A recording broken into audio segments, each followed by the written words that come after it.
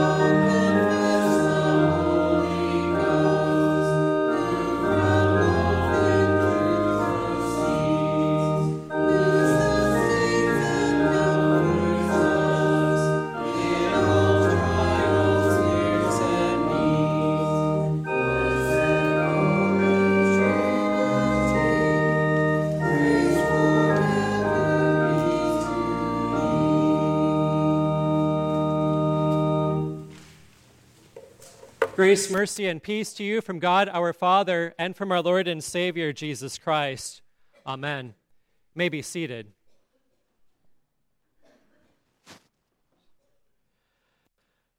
Should we really be surprised by all the misplaced priorities we see in the world? We can hear of some of those misplaced priorities even in our gospel. We sang, played the flute, and you were not happy. We sang a dirge, and you did not mourn. In our day, we look at the things that are going on around us, and they take priority in our lives.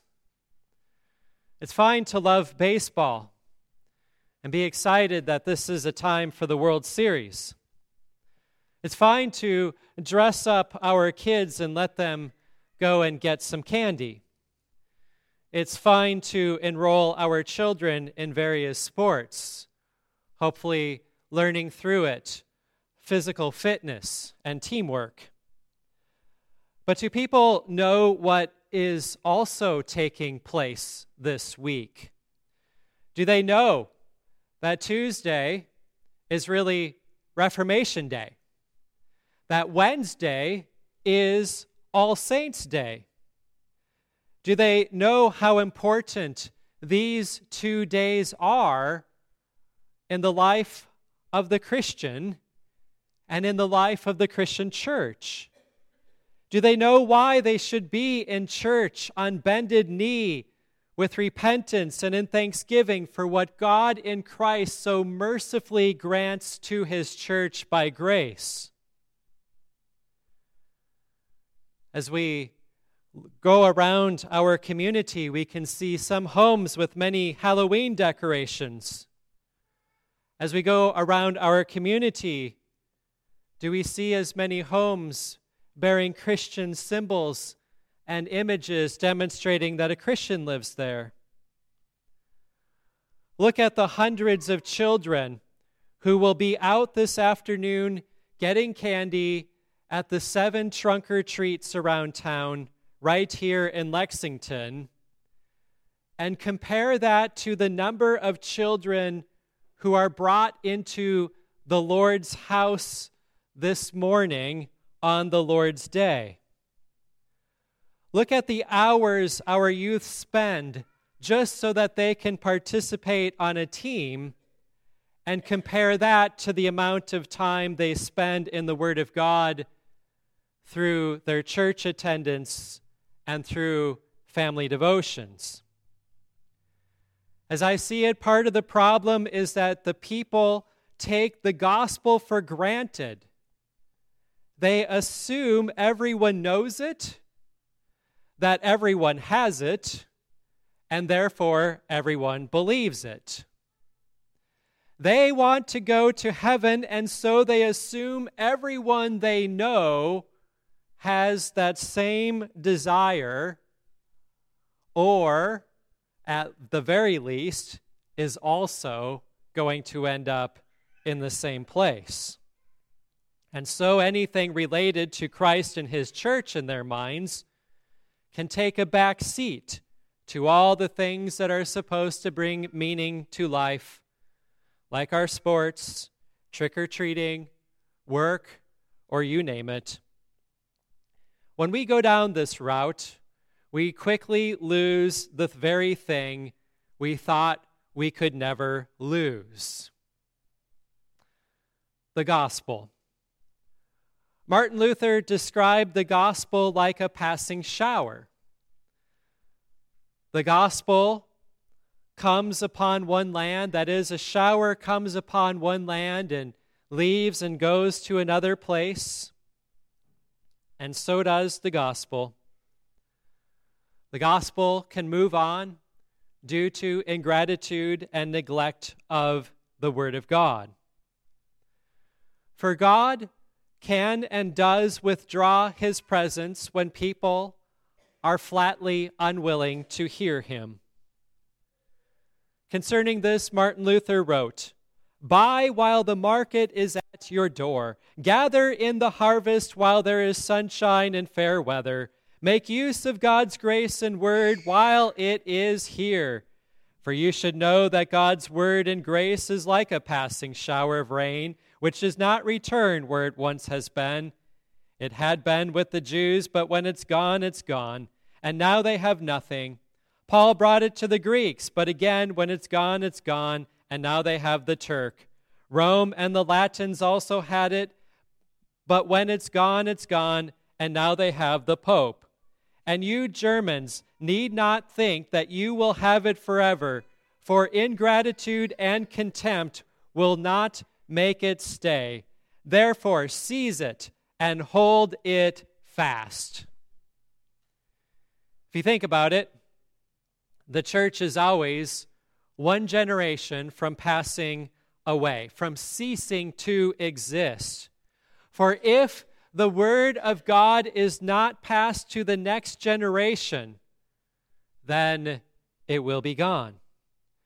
Of course, God has always promised to preserve a remnant, but he has not guaranteed to preserve a remnant in those places, those lands where the gospel had once been preached. Places and lands that were once sanctified by the word of God can become defiled as the word leaves that area and the people return to their pagan roots. But somewhere on earth, we rejoice that the word will still be preached to the joy and the edification of God's holy people. What do we want in our place right here in Lexington?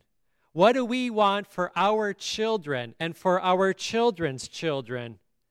We show them what we want by our very actions and by the priorities that we set and by the things that we emphasize to our children.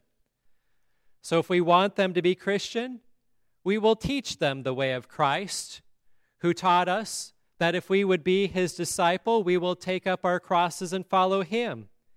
So if we want our children to be Christian, we teach them to take up their crosses as well. We make sacrifices for them, and they make sacrifices so that they will be in the very presence of Christ through his word. If we want our children to love our Savior more than the fleeting things of the world, we will demonstrate our love toward Christ in their presence, especially by choosing church attendance over all the world's vanities and the temporary pleasures that we receive from within the world. If we want them to have a safe haven and a refuge in this most crazy world, we will support generously the preaching of the gospel in our congregation, not only through generous offerings, but also in charity toward our church and her members through our voices as we speak the good words of Jesus Christ and as we serve within our congregation. I think a good question on Reformation Day is for us to reflect on, will the Christian church remain here? While we cannot see the future, we can look at the health of our congregation and of our sister congregations. If we diagnose a congregation to be unhealthy, then the work needs to be done to bring about improvement, work which begins with prayer and a return to the Word of God. Some would only look at the church's attendance as a gauge for a congregation's health. They might say 500 in the church building constitutes a healthy church, and 5,000 would be a super healthy church, but then they may also say that but 50 could be considered unhealthy. However, we must not gauge those types of numbers as indicative of a congregation's true health. For tiny churches can certainly be very healthy. Huge churches can have few who are actually faithful and therefore be unhealthy. Many large churches suffer from a stewardship problem, not that they're struggling to make their budget, but their sheer size allows most of the people who attend to give little of their time, talents, and treasures so that they don't have to have any type of sacrifices that involves what they think is some sort of faithful walk with God. In smaller churches, though, most parishioners learn that they are to give sacrificially to sustain their congregation. And so smaller churches rely on more members as a percent of its membership giving in this way, and it certainly is a good way. A congregation's health can be gauged by attendance only in this sense. How many are coming to God's house in comparison to those who hold their membership on the church roster? If that percentage is low, then it is clear that there is a health issue at hand. Another way to gauge a congregation's health is through her church's song. Do God's people participate in the singing of the hymns which God would place into our lips and into our hearts and minds? Or do many cross their arms and stare off into space during the hymns, not even bothering to look at the very words which are intended to edify and build us up? That, of course, is an indicator of poor health. And finally, how much do church members want to adhere to pure doctrine as taught in the Scriptures and expounded in the Lutheran confessions?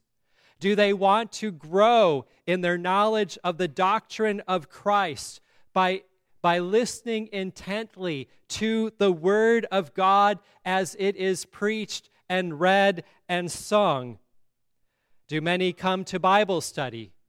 And are the congregation's members opening their Bibles when they are at home on a regular basis?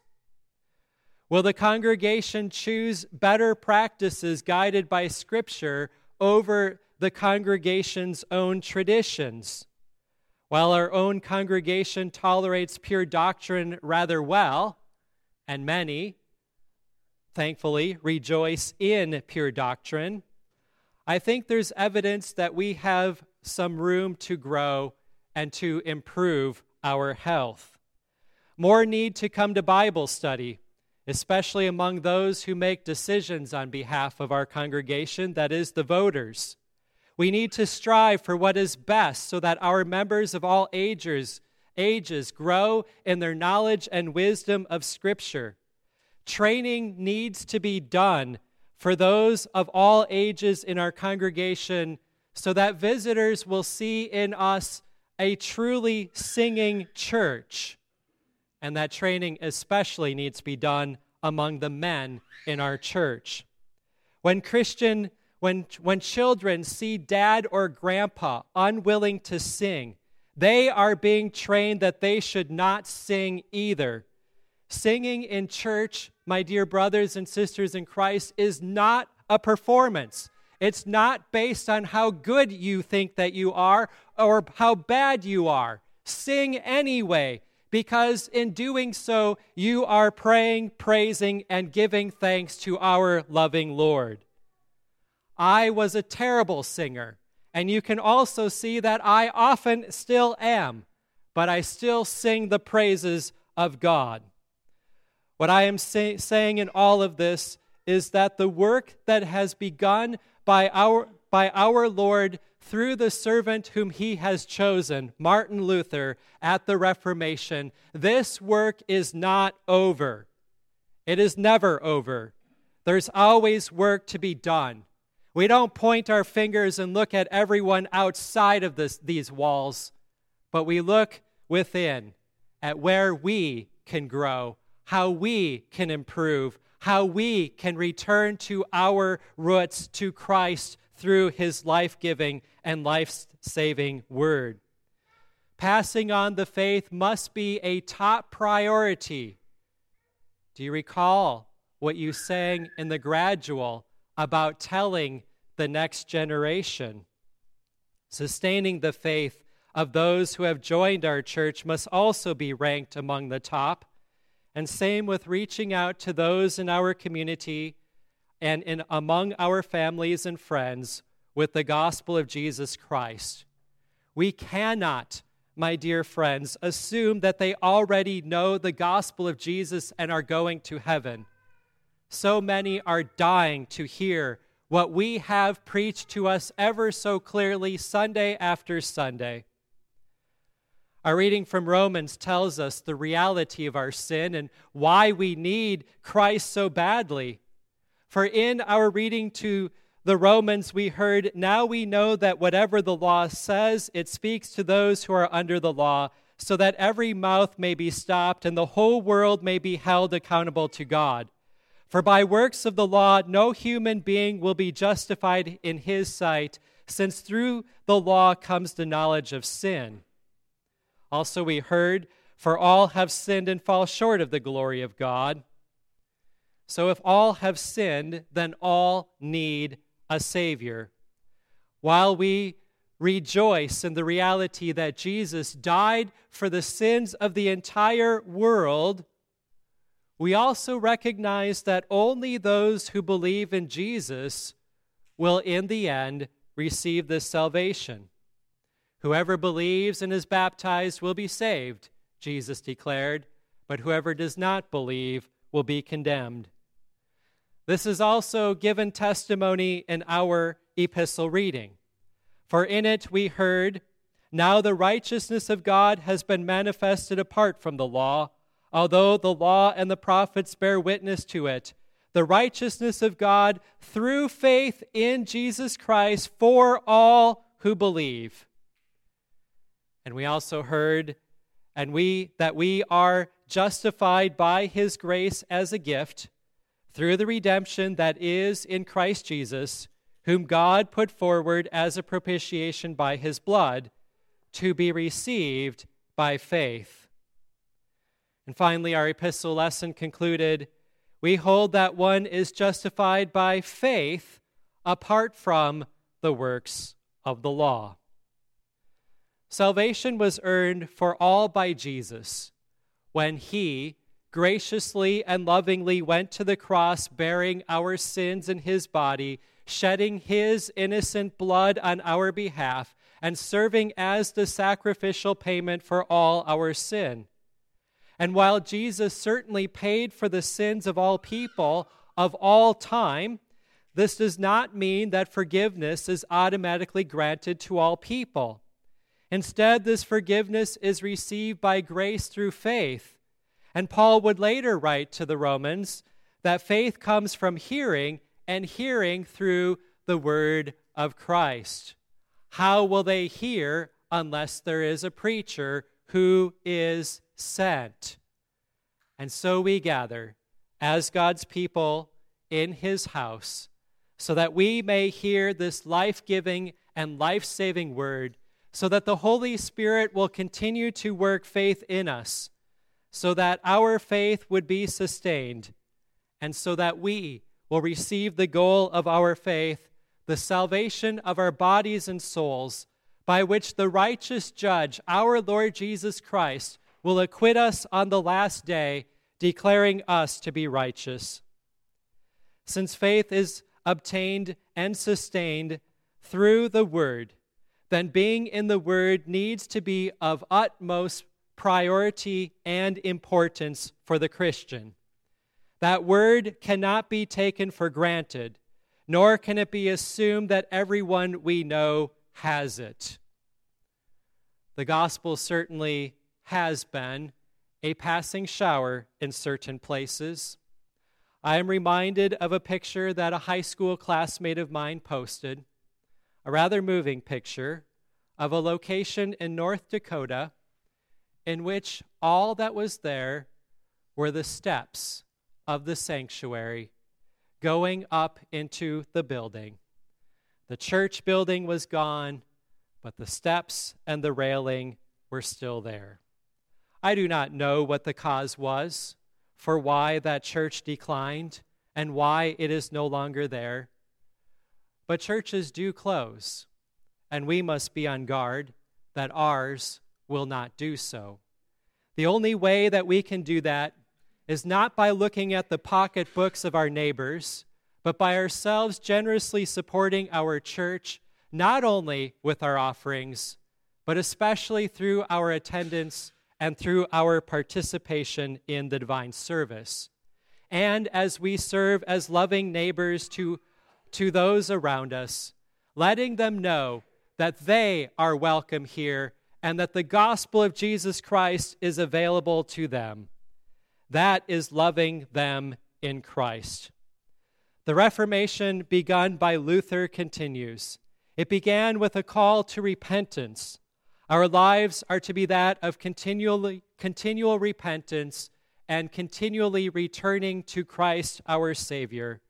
For in him we are baptized, and we have put on Christ, and he feeds us with his body and blood so that we stand before him forgiven, redeemed, and restored. We give thanks for what God has done through his Christian church in restoring the gospel under Martin Luther, and we give thanks that we are recipients of this grace and that his word continues to have free course among us. May it continue to be so. Amen. The peace of God, which passes all understanding, keep your hearts and your minds in Christ Jesus to life everlasting. Amen.